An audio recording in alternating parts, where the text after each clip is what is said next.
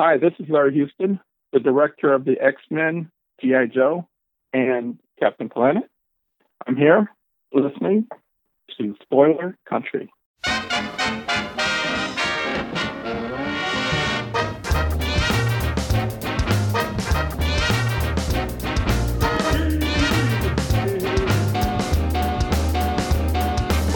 Hey, people of Earth, it's time to enter the Spoilerverse via our secret portal at the exclusive Arctic Club in beautiful downtown Seattle with our hosts, John and Kenrick. Welcome to Spoiler Country.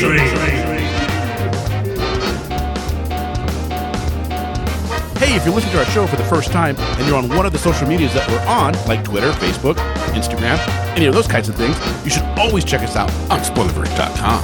But if you want to keep up with our latest episodes, you should bring out your smartphone, get into your favorite podcatcher, find Spoiler Country, and hit subscribe. Then you'll get all our new stuff. And if you want to reach out to us, you can do that in two ways. You can call us, leave us a voicemail at 707-656-2080. Again, 707-656-2080. Or you can shoot us an email at spoilercountry@gmail.com.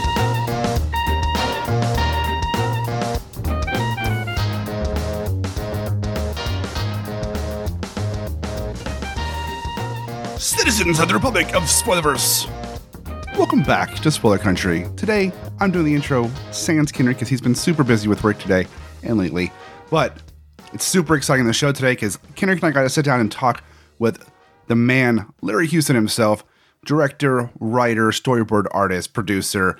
He's worked on such great hits as like the X-Men cartoon, the one everybody loves, you know, I'm not going to do the whole thing because I can't. Spider-Man, Captain Planet, RoboCop, Fantastic Four, Zalon Chronicles. I mean, so much stuff. Turtles, he worked on the Turtles for a while. Superman, Brainiac Attacks, you know, Static Shock, which Static Shock is an amazing cartoon if you watch it. But we had a great conversation with Larry about his whole career, about working in animation in the 90s and 80s and 90s, and kind of what he's working on now. He's a really great guy. So let's just sit back and listen to Kenrick and I talk with Larry Houston in his own words.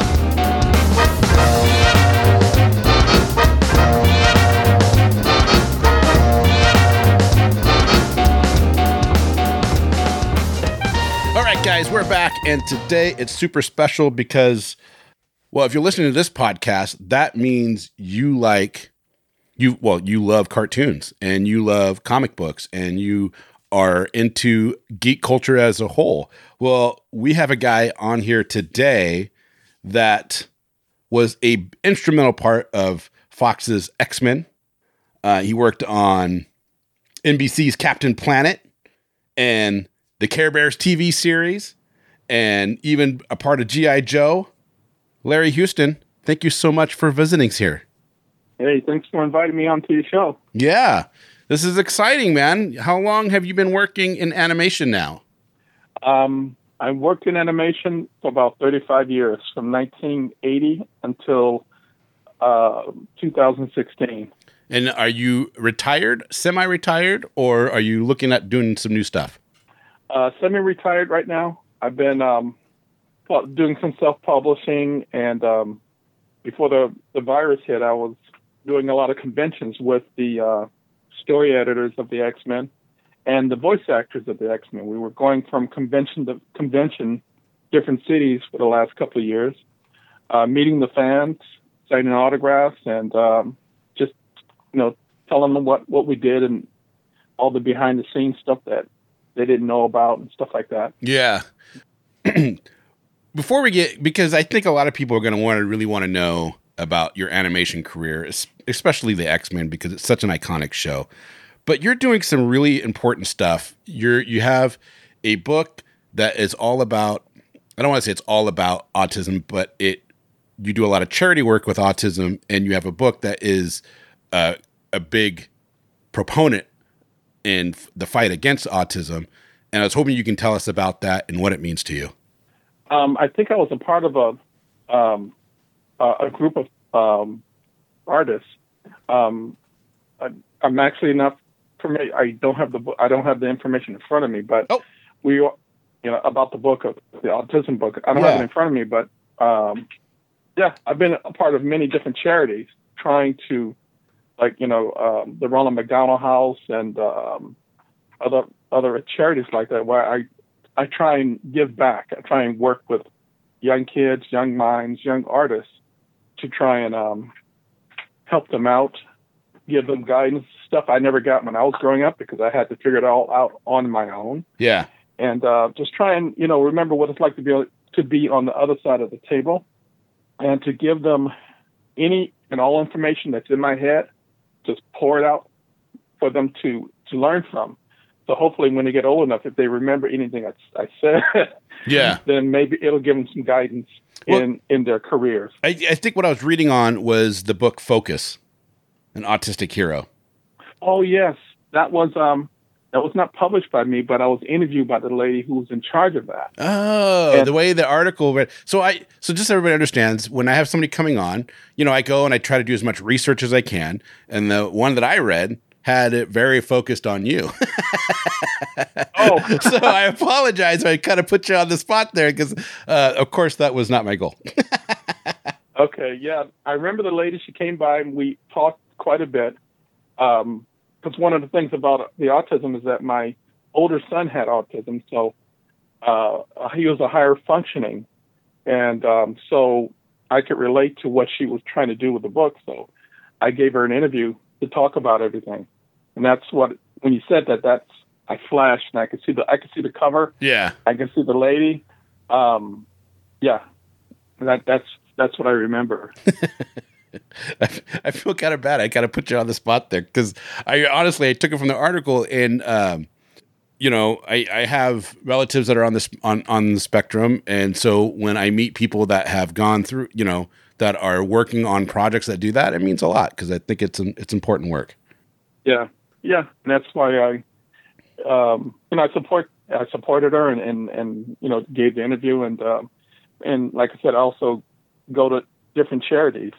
To help, for kids and stuff. So stuff like that. How did you get into animation? What was the catalyst to say this is what I want to do for 30 some odd years? Okay, I've always liked drawing. When I was, I'm 65 now. When I was a little kid, the cartoon that made me want to draw was a show in the 60s called Astro Boy. Oh yeah. It was a cartoon from over Japan, just came over to America, and I would race home from school every day just to watch that show. Yeah. And it just caught my imagination of this little boy robot flying around, and I was watching on my mom's little small black and white set. So it was just really a fun thing to race home for to see. But my career, how I got into animation, is that I never stopped drawing. I was doing, elementary school, middle school, high school. Yeah. I was always drawing. But my first job was not animation. It was actually, my mom told me, I'm paraphrasing, but she said, drawing's nice, but you need to get a real job. And so,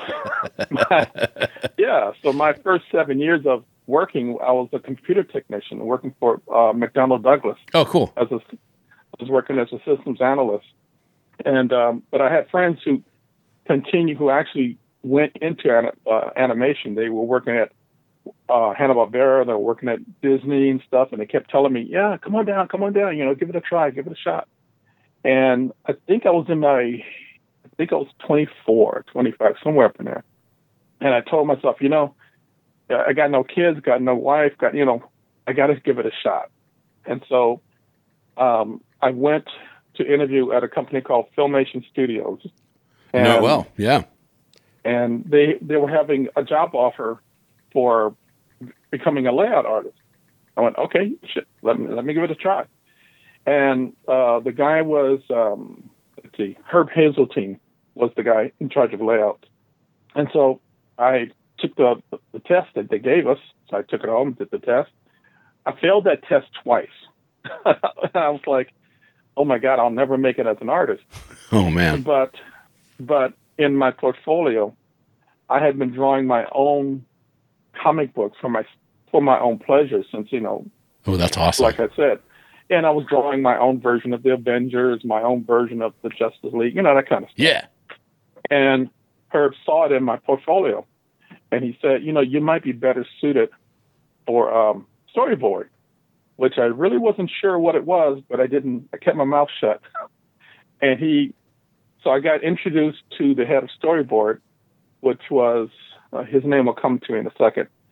But anyway, he gave me a test. I took it home.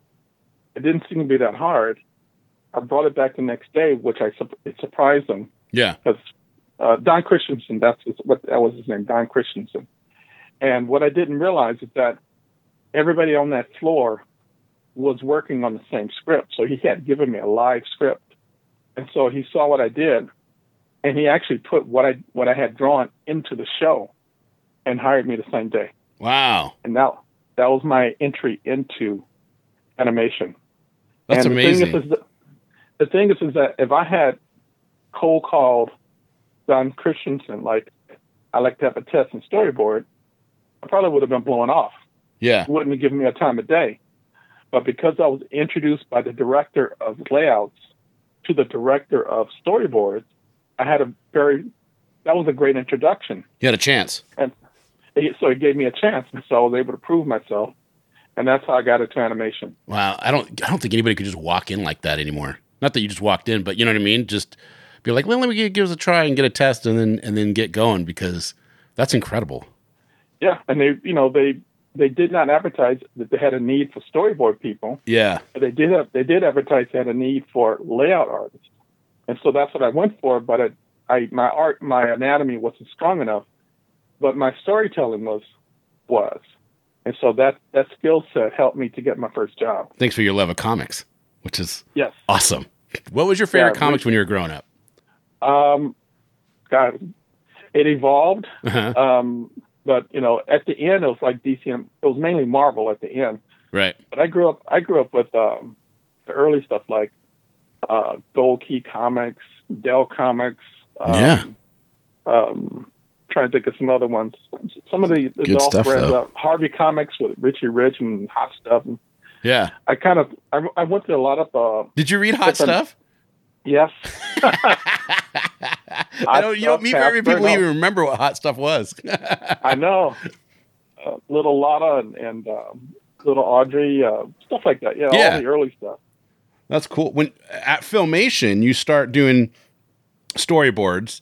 And what shows at Filmation when you work on? Because when I think of Filmation, I think He-Man.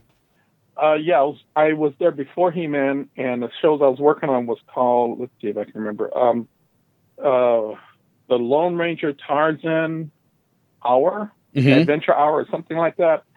And I was also working on Flash Gordon. Oh, cool. So I remember those three shows. And I remember something I worked on, they did a Zorro series, and they did what's the other one? Black Star. Oh, I remember Black Star. I watched a lot of Black Star. So I was involved with those shows, and then at some point I left Filmation because back then animation was only was seasonal.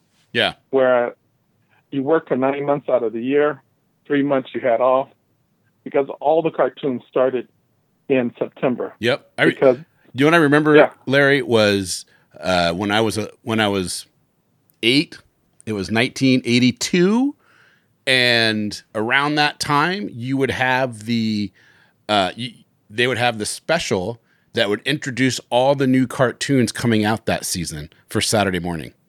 Oh yes, and they don't do that anymore. I think kids today don't understand how cool it was to have a season like you were just talking about and be able to see all these new shows that were coming out. Yeah, I think I mourn the loss of Saturday morning because it was something that as a kid you were waiting. You could tolerate school Monday through Friday because you were waiting for Saturday so true. to watch your cartoons, you know. You might have a problem getting up early to go to school every day of the week. Yeah. On Saturdays, you get up on your own to watch your cartoon. And early, and just make my parents so angry with me. Why are you up at 6 o'clock in the morning and turn the TV on so loud? And I'm like, because that's just when they show, these shows. Yes, that's when the cartoons start, and I want to see them. Yeah, and later in the day, they would do Looney Tunes, like around 10. And my dad would watch the Looney Tunes stuff with me. But earlier in the morning is when they would do all of the serial style cartoons and the superhero cartoons. So that's what I would watch. You know? Yeah. That's what I remember too. Is there a show during that time? Because, I mean, especially in the 80s, and I don't know so much about the late 70s, but especially in the 80s, all the TV cartoons, all the animation seemed to be more pushing toys, right? But some of them are very special because they went beyond the toy. Like, you know, for example, Transformers, G.I. Joe, which started, you know, Larry Hama's run in Marvel Comics with G.I. Joe was spectacular. But is there something that you can think of from that time that you said that show, the writers, the people that did the storyboards, all of it really came together and it was more special than people remember? In the 80s, I'm trying to remember. Yeah. I remember... Or maybe when you worked on it, you're like, I loved my time with these people. Oh, I know a show that I worked on that I had a lot of, I enjoyed was Thundar. Yeah. Thundar the Barbarian. Oh, I love that show. That is one of my, I want them to make a movie of that so bad. Yeah. Dude, Thundar was so good. Oh, I love that Thundar one. the Barbarian. Yes. Ookla, right. Oh my God, I love that show. We've talked about Thundar a couple times on the show before, too. Yeah.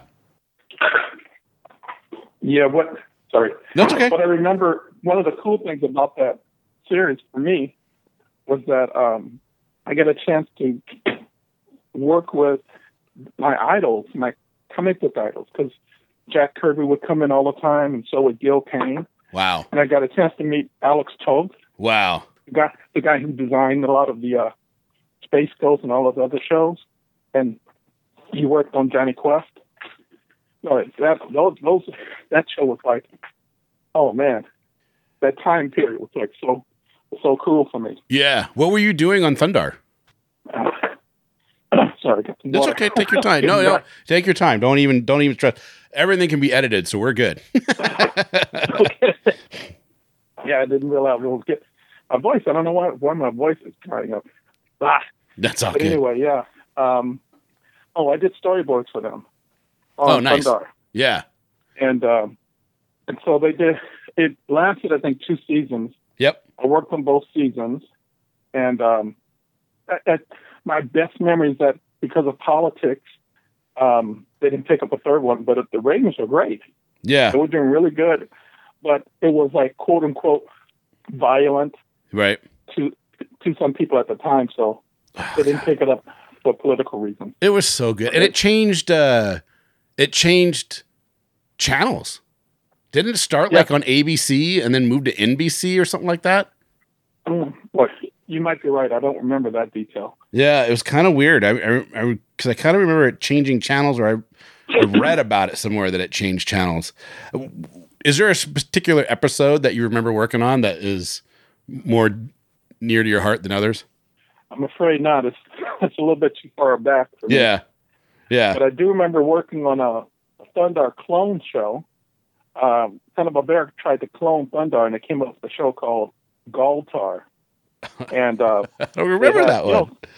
Yeah, it's kind of a guy with a sword and a girl, and I don't know if he had a monster friend, but yeah, they did a clone basically of Thundar called Galtar. Did it ever air? Oh yeah, Galtar. Oh, that's hilarious. And that was the one fun thing I remember about that show is that the director allowed me to make up stuff. I could just I could do my own choreography. I could make up new stuff. I could just have some fun with it, which is what I've always tried to do with the shows I worked on. I tried to always challenge myself visually and to make, if I'm working on a show, okay, I don't want to do the same thing I did before on this show. I want to try and do something I haven't done before, and I try and be creative and stuff and add stuff visually, because about that time in I think it was the 80s.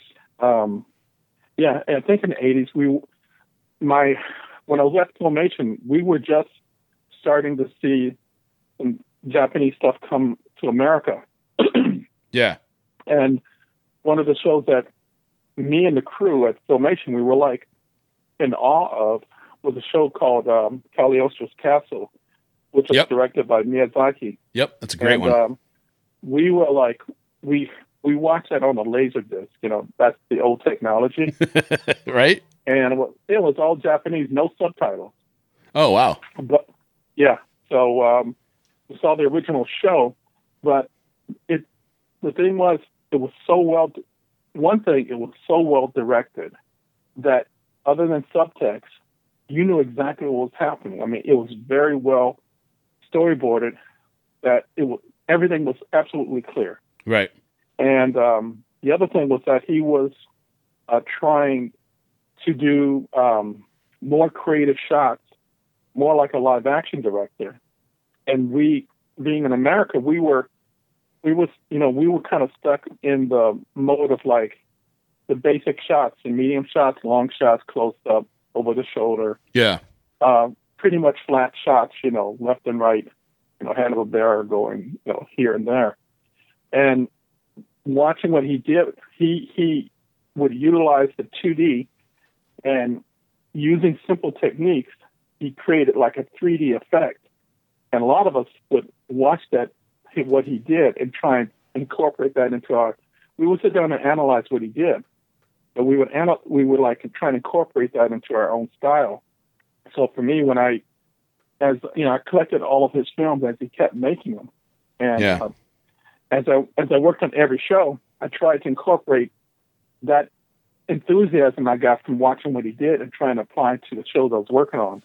And so I tried to add more anime, inspired shots and sequences to the shows I worked on, and I add a lot of. The only resistance we had was the American directors, who were like, I don't know, they were in their 50s, and we're in our 20s with these young punks, Yeah. And we're trying to do something new, and they really didn't get it, and so we had to. It was a lot of, sometimes bumping heads, but like I was able to incorporate a lot of that Japanese style into the very first G.I. Joe special. Oh, that's cool. Was that the Revenge of Cobra? Yeah, the very first miniseries. It opens up on like the shadow of these jets on the ground. I think that's Act 1. I did that. I opened the show. That's awesome. And I tried to use a lot of that into the show. Yeah. Oh, is that for G.I. Joe Real American Hero in 83? Yeah. I'll have to go back in. Because, is it Mattel or Hasbro? I always get it mixed up. It might have been something. Wait, let me think. That's Hasbro. And I think the first miniseries was something with the mass device or something. Right. Right. That's what it was. Yeah, because if you know, Hasbro has released a bunch of the original G.I. Joe cartoons on their YouTube channel for free. Yes. Which is cool. Yeah. So people can go back and check out some of the work that was done on G.I. Joe, the animation. Because it's still, I don't know. I loved G.I. Joe. I was 9 in 83 when it came out. So G.I. Joe and Transformers were my two big ones. And you also worked on Spider-Man and His Amazing Friends. Did you get to work with Stan Lee at all, or was it purely just the storyboarding? No, Stan Lee was like right across the hall from me, and I worked with Stan for about 13 years. Wow! So I knew Stan almost every day coming to work. that was another thing. Like I said, I got a chance to meet the guy who I'm working with Stan. Yeah, and every day it was really cool. And then when I was doing my freelance work, that's when I met Jack Kirby, Gil Kane, Alex Toth. So I was meeting in the 80s. All my idols were all around me. It was like, well, you're just freaking out. You're like, how did I get here? yes. The painting is like a kid in the candy store. I'm around the people who inspired my imagination. It was like, oh, the best. How much did you learn from those guys, like Kirby and Stan Lee, and did you just soak in like a sponge? Well, Kirby and Stan, I read all their stuff. Yeah. I mean, because I'm a kid of the 60s. So I read all of a lot of the books that are expensive now. I mean, I got them off the spinner racks, and I take them home and that's awesome. read them. They get dog-eared, and but I wasn't into collecting. I was into reading. You loved them. You were reading them. Exactly what they're meant for. And with Kirby, he was a very nice guy, and I was able to a couple of times, about 4 times, I was able to go to his house Oh, cool. We were able to talk, meet his wife, Roz. I showed him some of my own comic books I did for myself to, get his opinion on stuff that I was doing. That's awesome.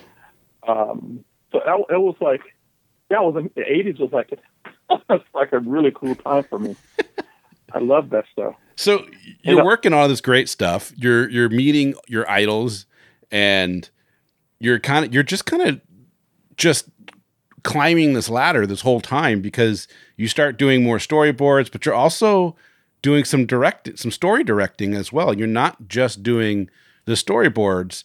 And at what point do you go, I want to do more of one or the other? Do you just have just a love of drawing? Because obviously you're an artist first, Yes. and then, but you have these stories that you want to tell. So where does that line start to cross? Does that make sense? Yeah, no, before getting into animation, I had wanted to become a comic book artist. Yeah. And I think in the late 70s somewhere, they were like, John Buscema had these classes in New York that I really wanted to go to, but I had no money. I'm a poor kid in Los Angeles. Yeah. I don't know anybody in New York, so I couldn't take the course. And back then, in order to break into comic books, you had to live in New York. Right. And so that door was closed to me. So I've always wanted to be a comic book artist. But when I got into animation, what I discovered was that, for one thing, drawing, I worked on Spider-Man's Amazing Friends, so at least I got a chance to draw Spider-Man all the time. Yeah. But what I discovered late in life was that I enjoyed being a storyteller as much as being an artist. That's awesome. And so that part of me came out to the forefront. And so about 5 years of being in the business, that's when I decided I want to be a director. I want to try and, instead of doing, most shows back then were like 3 parts, Act 1, Act 2, Act 3. And I would do storyboards on like one of those 3. And at some point I realized I wanted to be in control of the entire show, because I had a vision of how the story should be told. Yeah. And so I was working on the G.I. Joe, the syndicated series. Mm-hmm. And one of the directors left. And so I had been telling the supervising director I wanted the job. And so he promoted me to take over what he was doing. And so that's when I got my first job at directing. And from that point forward, I've been a director ever since when I got that position. Yeah. And they gave me a chance to write one G.I. Joe too. It was called Hearts and Cannons. And so if you look it up, you'll find I have a written by credit. Nice. I'll have to go check it out. Maybe it's on the YouTube, the Hasbro YouTube channel. We can actually watch it, because that'd be fun. Yeah. And basically that story was something like the premise is like a Bing Crosby, Bob Hope road trip film. I took 2 characters. They're going to save a princess, and they got to go from point A to point B.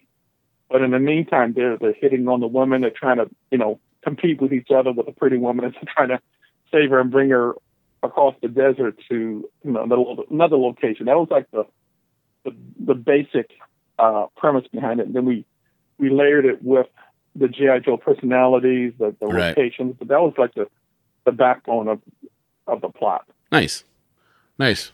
When you got we have to get into X-Men, because I was a teenager. I think you were at 92, so I was 18 when this came out. But I loved X-Men because I read X-Men so much in the 80s that when I watched The Pride of X-Men, and it was like, why does Wolverine have an Australian accent?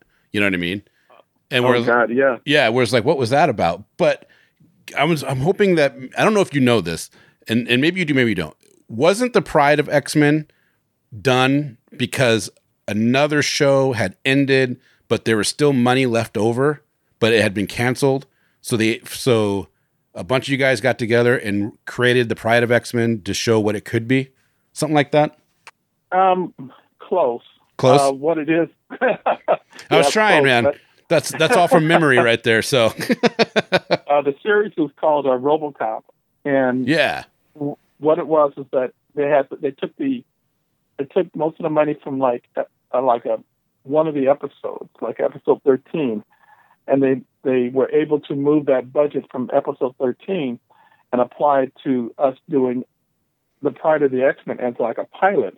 Right. To try and, back then there was only 3 networks, CBS, NBC, ABC. And we were doing a pilot to try and show these people, look, this is the show we want to do next. And we're going to put our best foot forward and, do the X-Men. Because back then, the cheerleader behind the show was the CEO of the company was Margaret Lesh and Stan Lee, those two people. And so they got the funding together. They got, they put together the financials in the back, behind us to back the show. And they gave the show to Will Mineo, Rick Holberg, and myself. We're all 3 Marvel fanboys. Yeah. And so we ran with it to create like the best pilot we could. And we were able to get a top Japanese company overseas to do the animation. It's like we were really trying to sell it to the networks back then.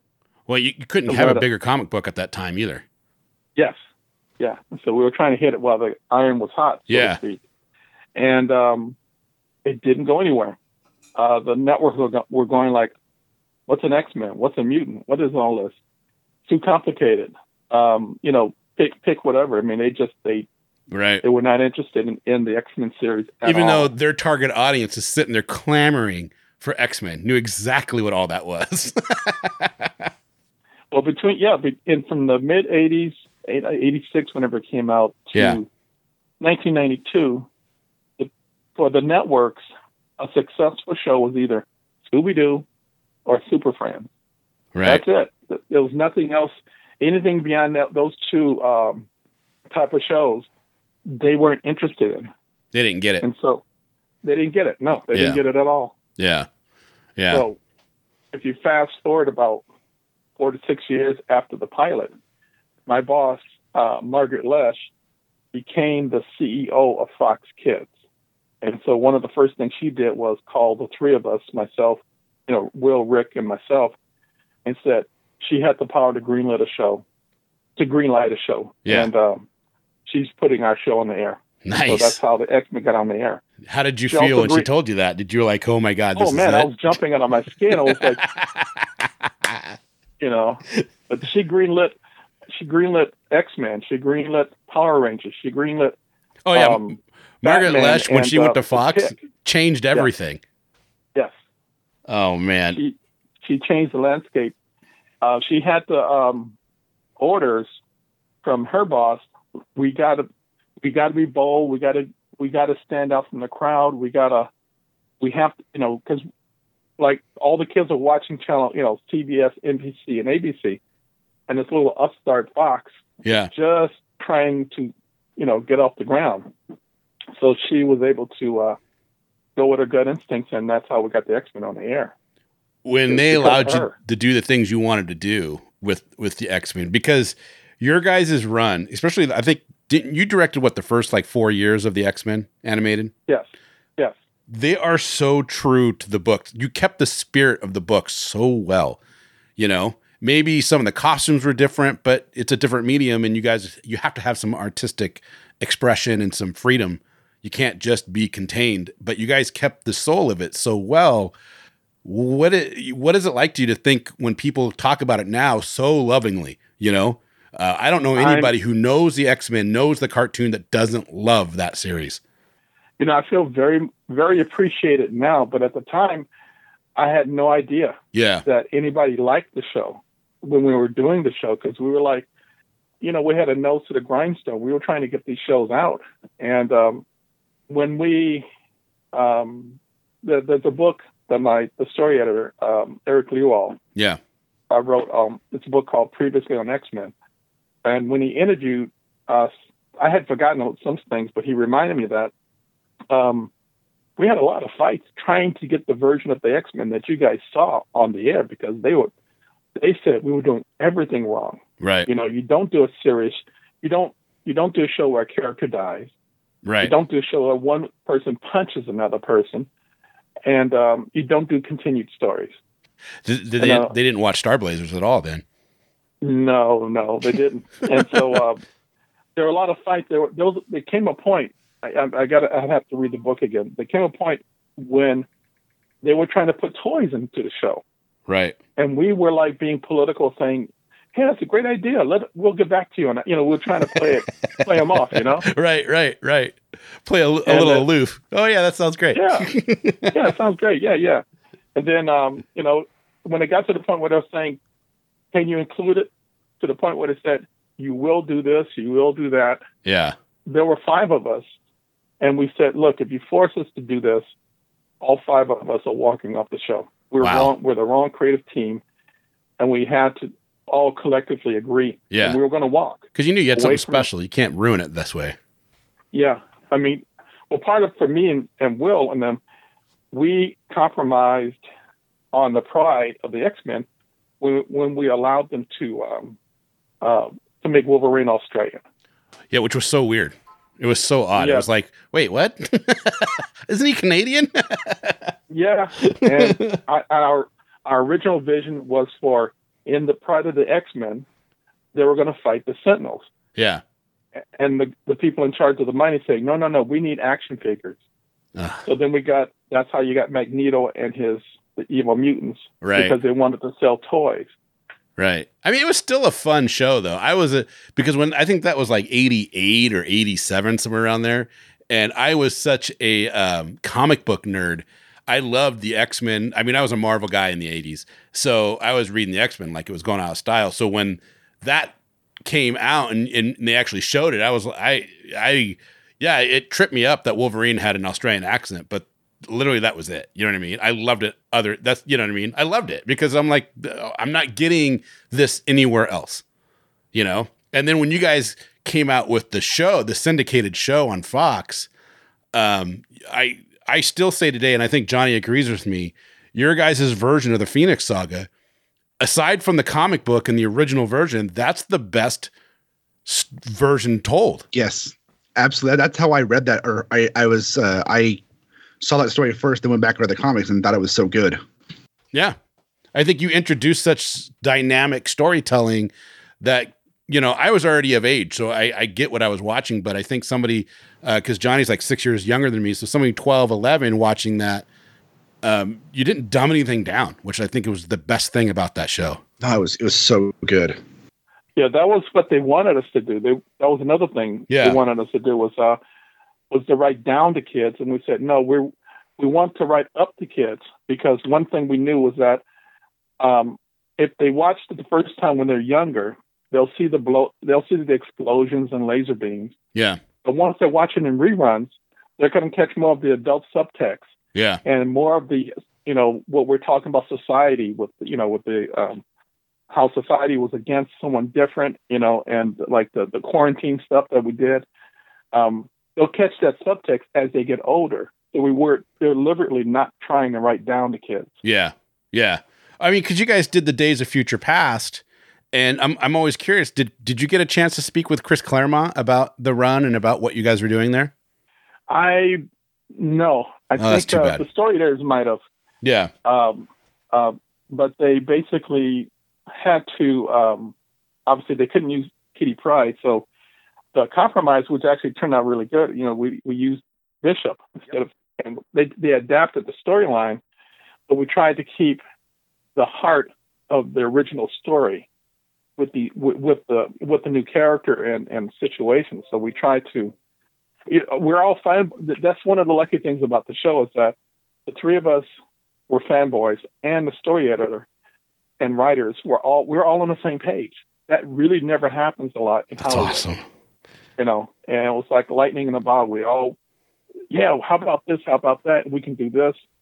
And I would, another one of the rare things we got to do was the writers and us, we could all talk to each other. Believe it or not, sometimes you work on animated shows and the writers are on over here and we're over there. Yeah. And we don't talk to each other.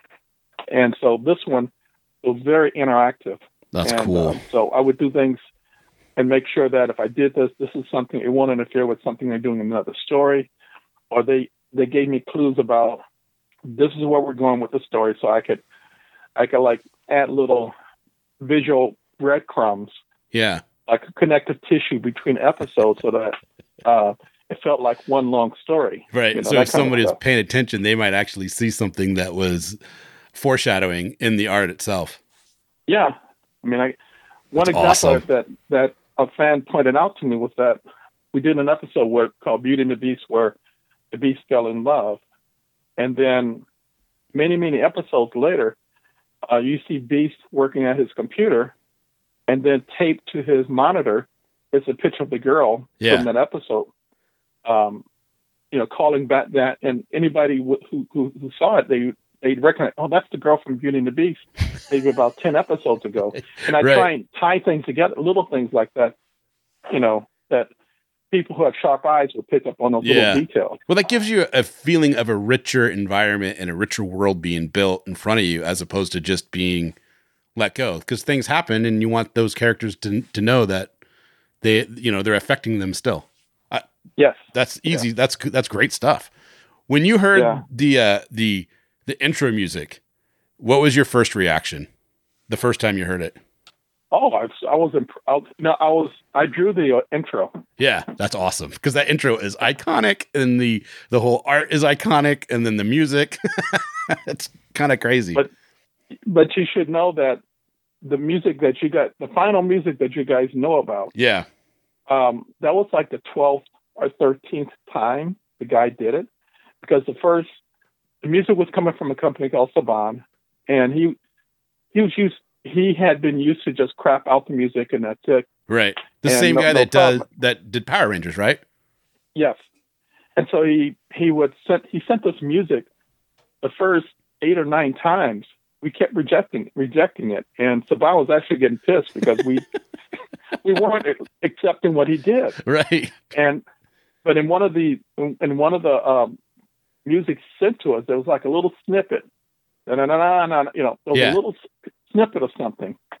So it said, look, take that little piece and blow it up. Do something, but that's kind of like, we want a driving music. We want something that's exciting. Right. And so over the next couple of attempts, that's when we finally got the music that you guys know about. But the first 8 were like, yeah.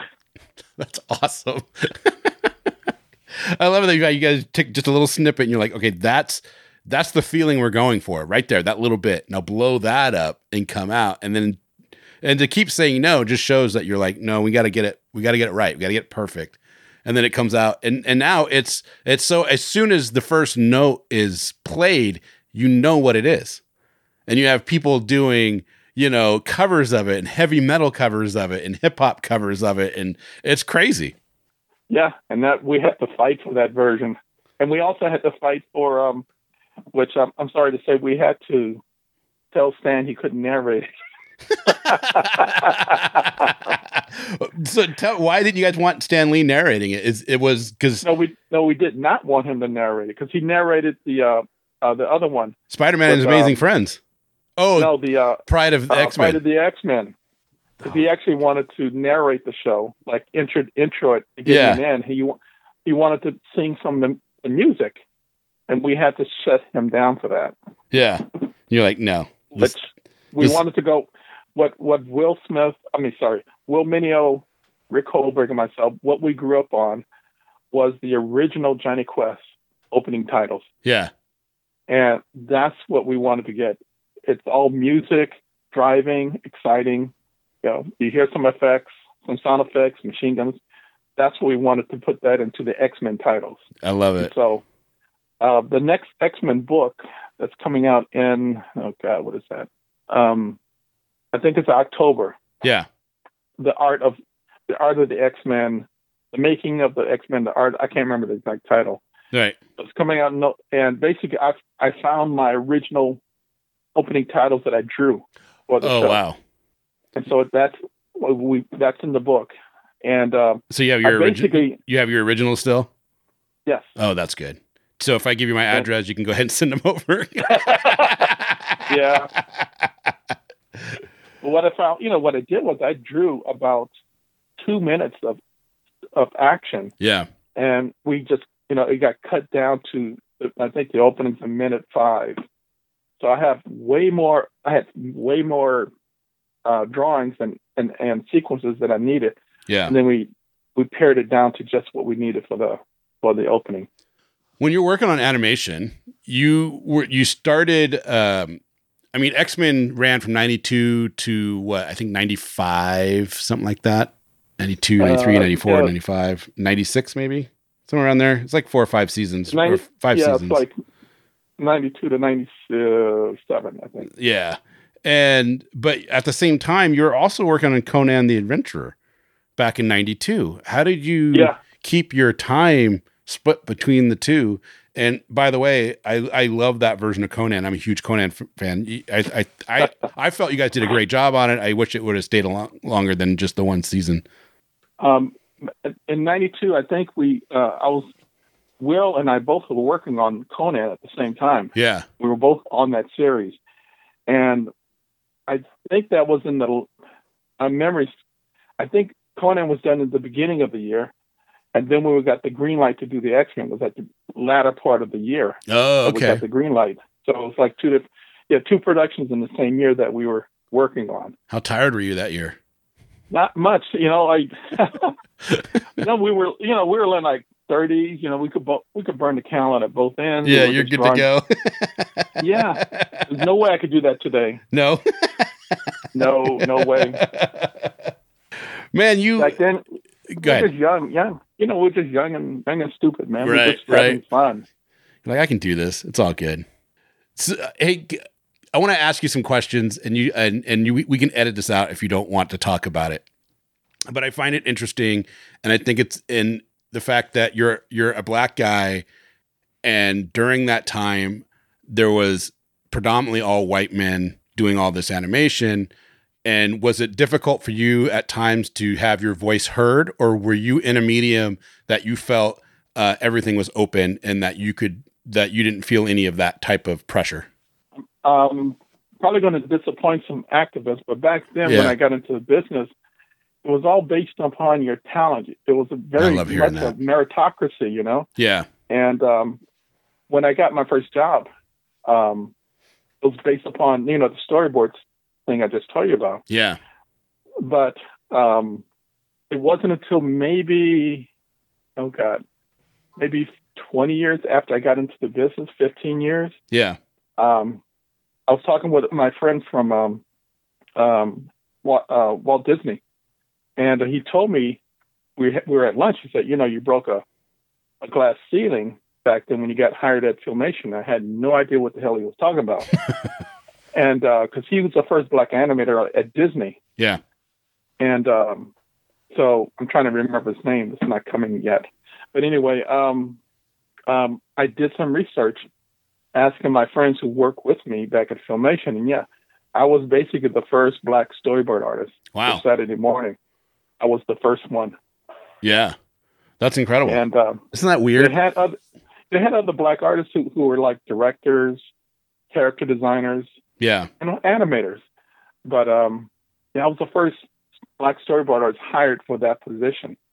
And once I get it in there, like a couple months later, then there were more black guys who got hired along with a lot of other women artists. And so the floodgates, opened up. Yeah, that's good. That's good. When you did, when you were working during that time, was there anything that you wanted to do that wasn't being done yet, that you're like, I want to do this character in a TV show? I was working with Stanley. We went out and Carl Weathers. We wanted to try and do a show about Luke Cage back in the mid '80s. Oh, that would have been amazing with Carl Weathers. Yeah. And, but we couldn't, I did character designs. I was working with them on drawings and stuff. But Stan couldn't get Hollywood behind it because it would have been a black lead in a show, and you couldn't sell that back then in the '80s. So that he went on to do Action Jackson. That was a great movie. After we couldn't get our stuff off the ground, he went on, did the movie Action Jackson, and that would have been our Luke Cage guy. Yeah. Yeah. So that was one that I wanted to try and get done back in the 80s. Do you think his Action Jackson movie was influenced by you guys' work on trying to get Luke Cage going? It might have been, but I can't say that directly. You can't say that. You can't speak for him, but yeah. Yeah. It makes a lot of sense. That was one thing I tried to get off the ground. There was another show. I mean, the company called Filmation Studios, the owner was Lou Scheimer. Excellent. He was an excellent owner, excellent boss. I remember seeing his signature at the end of every He-Man. And he actually put on the first black superhero couple back in the late 70s called Super Stretch and Micro Woman. Oh, wow. And he did another show called Black Star, which is actually supposed to be a black character with all these little Hobbit characters running around. But the networks didn't want to go for a black lead, so the black character was changed to like an American Indian type character. I watched a lot of Black Star. Yeah. So the Filmation was like really open for a lot of, progressive, open thinking. Yeah, and I think that's part of the reason I got hired, because when I showed them I could do the work and they liked it, that's how I got hired. Yeah, that's all it should matter, is that you can do the work and that you're good. Yes. So that's awesome. The name just popped in my head. The black animator at Disney, a friend of mine, his name is Floyd Norman, and he was one of the first black, or maybe he was the first black animator. Oh, wow. At Disney, and I think he did some storyboards on Jungle Book. That's right. But he did some storyboards on his little sequence, but he was never hired for that job. Yeah. And that's why I say I was the first black artist hired as a storyboard artist in Hollywood. Right. He did it, but he was never actually hired or given credit like he should have been. Yes. Correct. That's crazy. That is crazy. You worked on one of the greatest shows coming out of the 80s, and that's the Teenage Mutant Ninja Turtles. And you did a lot. 118 episodes, man. That's a ton. Oh, man. That was so much fun. Yeah? Again, So, again, I'm a young person. I was able to burn the candle at both ends. And I was working at Marvel Productions in the daytime. And at nighttime, I'd be doing all these Ninja Turtle boards. Yeah. And so I was like having fun. Again, on Turtles, they gave you a lot of freedom. So it's like you could take the script and take it into any direction. Yeah. You wanted to, as long as you stayed within, standards. But I could make up new actions. I could be creative, I guess. Did you get to work with Eastman and Laird at all? Back then, no. I worked with them later in life. Yeah. But back then, no. It was the company was called Murakami Wolf Studios in North Hollywood. Yeah. And that's where all the Turtles were done. That's hilarious.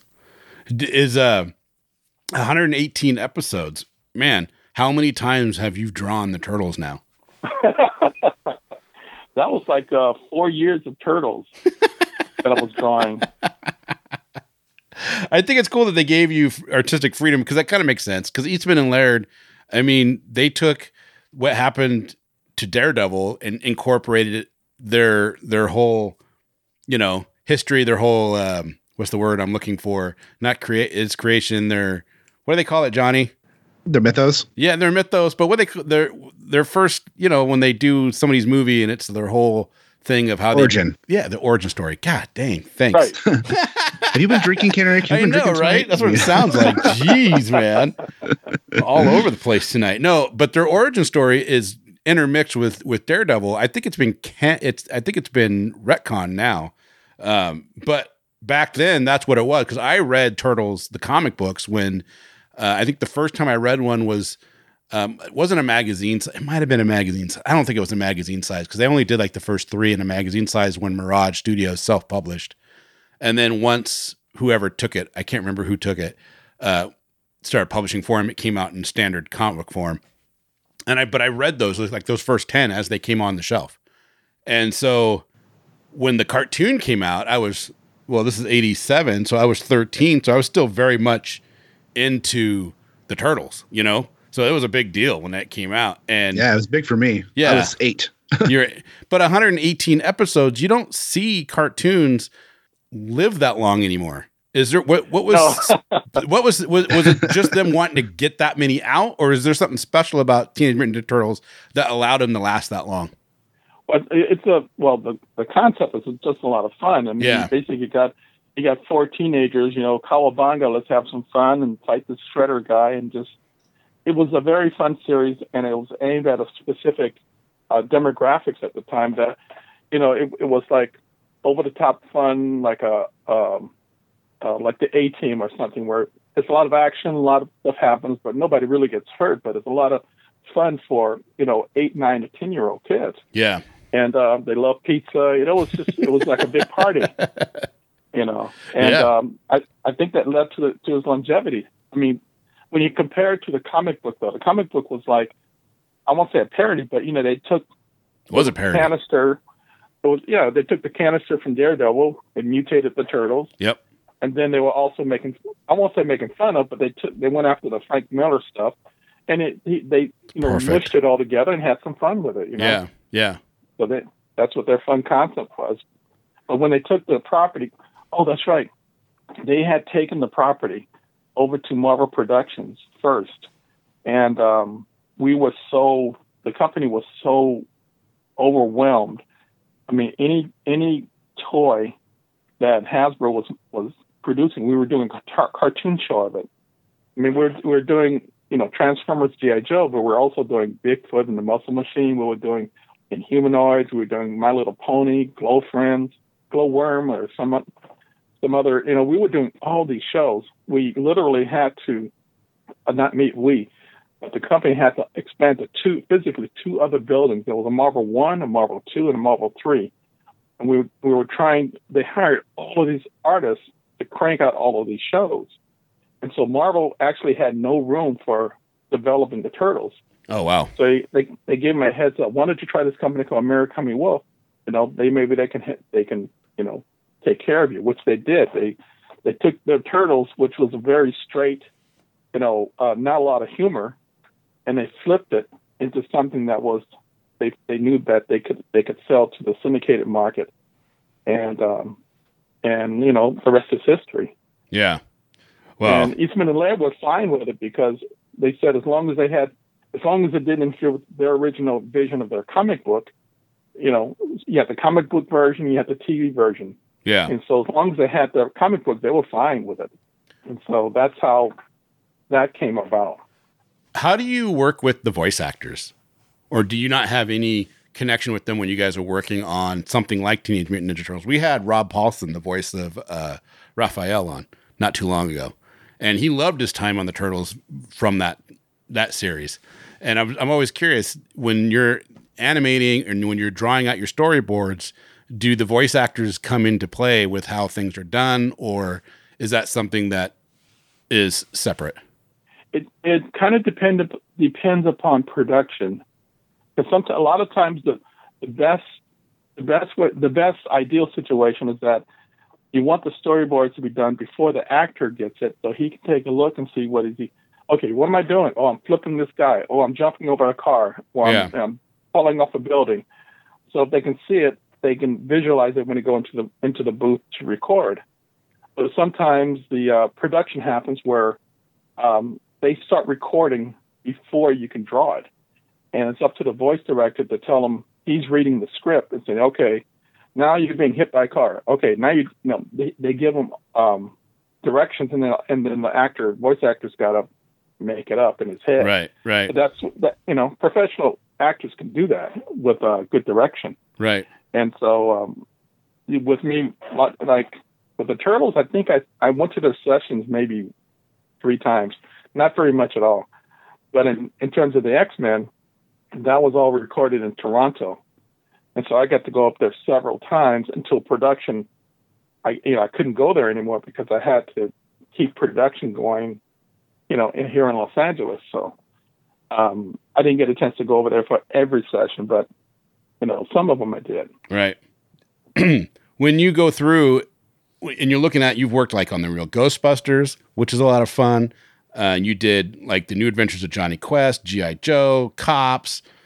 You know, most of your stuff is action based and, you know, more serious, right? For all the intents purposes. Did you ever want to get into Looney Tunes style stuff like Animaniacs or even Tiny Toon Adventures or those type of shows that were out during those times? Actually, probably no, I didn't. Yeah. Only because I knew the way I directed shows and the way my imagination ran. Action adventure shows, I could draw that in my sleep. I mean, I knew how to make those shows exciting, you know, and exciting and dramatic.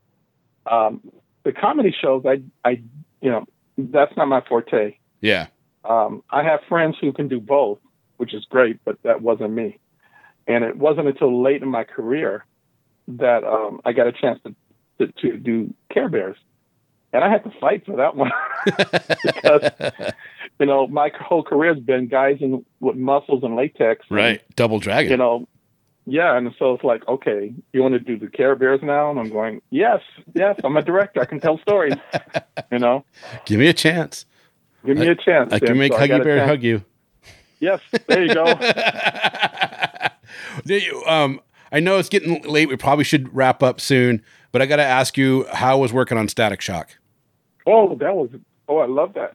I love that. I got a chance to work with Dwayne McDuffie and Dennis Cowan. Mm-hmm. And actually, when I started, Dwayne wasn't that thrilled with me. He wasn't sure what I did because he wasn't familiar with me at all. But when I did the first storyboard and showed him what I was doing with Static, he said, "Oh yeah, man, I love it. Thank you." That's awesome. I was bringing all my X-Men, bringing all my anime style to his show. Yeah, and trying to make Static really cool and have great action sequences. Well, I think that show for Static for the character Static Shock, I think was super important because someone like me, I grew up reading comics, but I didn't know of him. I didn't know that he was a character. I thought it was born from the cartoon, you know? Oh, right. So okay. it was cool to see it because I think it's one of the best ones to come out in the early 2000s. You know, yeah. I put the Avengers on there, Static Shock, and that, you know, not very many other ones really grabbed my attention like those two from that time. Static Shock was so good. Yeah. Static Shock is such a good show and character. Yeah. And so it's unfortunate that he's not on now. They need to bring him back.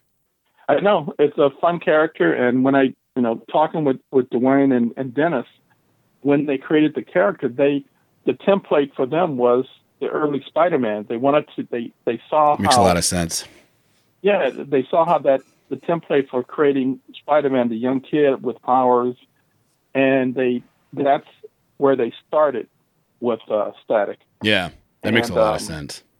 To make something that's approachable and young kids could identify with. And when they created the show, they added the name Static Shock. And I think that's actually a better name, Static Shock. Yeah. You know? It was a great show. And I got a chance to, like I said, I try always to challenge myself. So when I did certain episodes, like when Static goes to Africa or Static, he goes to the future and discovers his future self. Yeah. Static Shock growing up. I got a chance to storyboard all that sequence and try and make it a real good anime type production. I love that you really tried to push for the animation, for the anime style, because it makes everything so much more fluid and feels like it's easier to get lost in the animation when it's that kind of, when you're doing that kind of stuff. You know, it's a little bit more artistic, a little bit more expressive than, say, you know, some of that stuff that came out in the 70s that just felt very static, you know, rigid. Yeah, it was very flat. Yeah. It wasn't very inventive. They didn't try anything new. And they weren't, the artists weren't encouraged to experiment at all. Everything was like, you know, just get it done, and they're flipping pancakes and just getting it. Nobody was trying to do anything until the anime started coming over to the United States in the 80s. Yeah. And a lot of us just glommed onto that. Star Blazers was my first animation love, Yeah. before everything else. And I still love that show. And you watch it now and there's a lot of cheesiness to it. And there's some things that could be like, okay, you guys could have done that better. But as a whole, but it's exactly what they're telling you when you started doing X-Men that doesn't work. It was serialized. It was people died. It was serious. And, the story continued from day after day. And I don't know. And I was 7 when I started watching that, and I absolutely loved it. Yeah, there's a couple of things. What I try and do when I'm working in the business is that I've tried to take my adult cynicism and put it over somewhere else. Yeah. And try and bring out the little kid, the 9-year-old kid in me. I love it. And when I'm working on a show, I'm going, okay, if I draw something and the 9-year-old kid in me gets excited about what I'm doing, then I know I'm on track to making a sequence or a drawing fun for the viewer. Now, the stuff you just said about the show that you saw when you were younger, I've seen a lot of shows from the 60s and 70s. I enjoyed it as a kid, and when I go back and look at it with adult eyes, I can see all the problems. Right. But when I try and watch those old shows, I try and remember the feeling that I had. Yep. What was it about that made that show so memorable for me? Yep. And so I've gone back seeing my Astro Boy, Gigantor, Eighth Man, Speed Racer, those old shows. Yeah. I bought them, watched them, and it's like, okay, I can, I tried to dissect it to the best of my ability. I'm going, okay, when I do these other new shows I'm working on, try and remember what made the 9-year-old kid in you get excited about the show. I love it.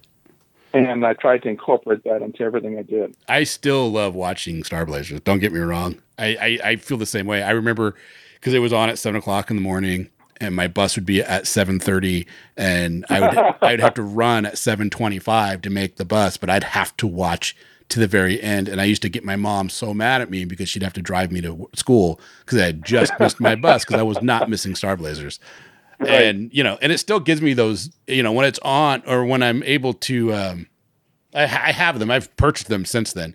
And so when I put the DVD on, it's like, it brings me right back. You know what I mean? It brings you right back to being, that age. And you're going, oh man, that was so cool. Yeah. Yes. Yeah. So my last question for you, Larry, is, something of a little esoteric, but I'm curious when you look back over your career, the 80s and the 90s, and seeing some of these shows that you worked on, that you directed, and how they have affected the nostalgic feeling that you and I just expressed for shows that we watch for kids. And you have grown men coming to you today, and grown men and women coming to you today, giving you that they felt this way about the shows you worked on. What goes through your mind? Because I don't know how I would react to that. I feel a lot of gratitude that what I deliberately tried to do in all the shows I worked on was try and inspire kids at my age. Okay, I want to try and inspire and give them something that I felt when I was that age. And hopefully it came across on the TV screen to them. I feel very, very, I have a lot of gratitude, and I feel very satisfied that I was able to impart my childhood feelings onto them and give them something good to enjoy in their childhood. I mean, because I wanted them to have the same enjoyment that I had at that age. That I'm very happy that I was able to do that. Yeah. And I tell them that, I thank you for watching the shows. It kept me working, I could pay my mortgage and everything. Well, you're wildly successful in your attempts to create that feeling for people. It's proven over and over again with the work that you did, from Spider-Man to His Amazing Friends to G.I. Joe to Teenage Mutant Ninja Turtles to X-Men, the animated series, to Conan. Larry, I can't say this enough, and I mean this from the bottom of my heart. You're an institution in the animation world, and we thank you. Thank you, sir. Thank you for the compliment. Oh, yeah. I appreciate that. Thanks. Thank you both. Thanks, Larry. Thank you. Talk to you soon. Bye. Okay. Bye-bye.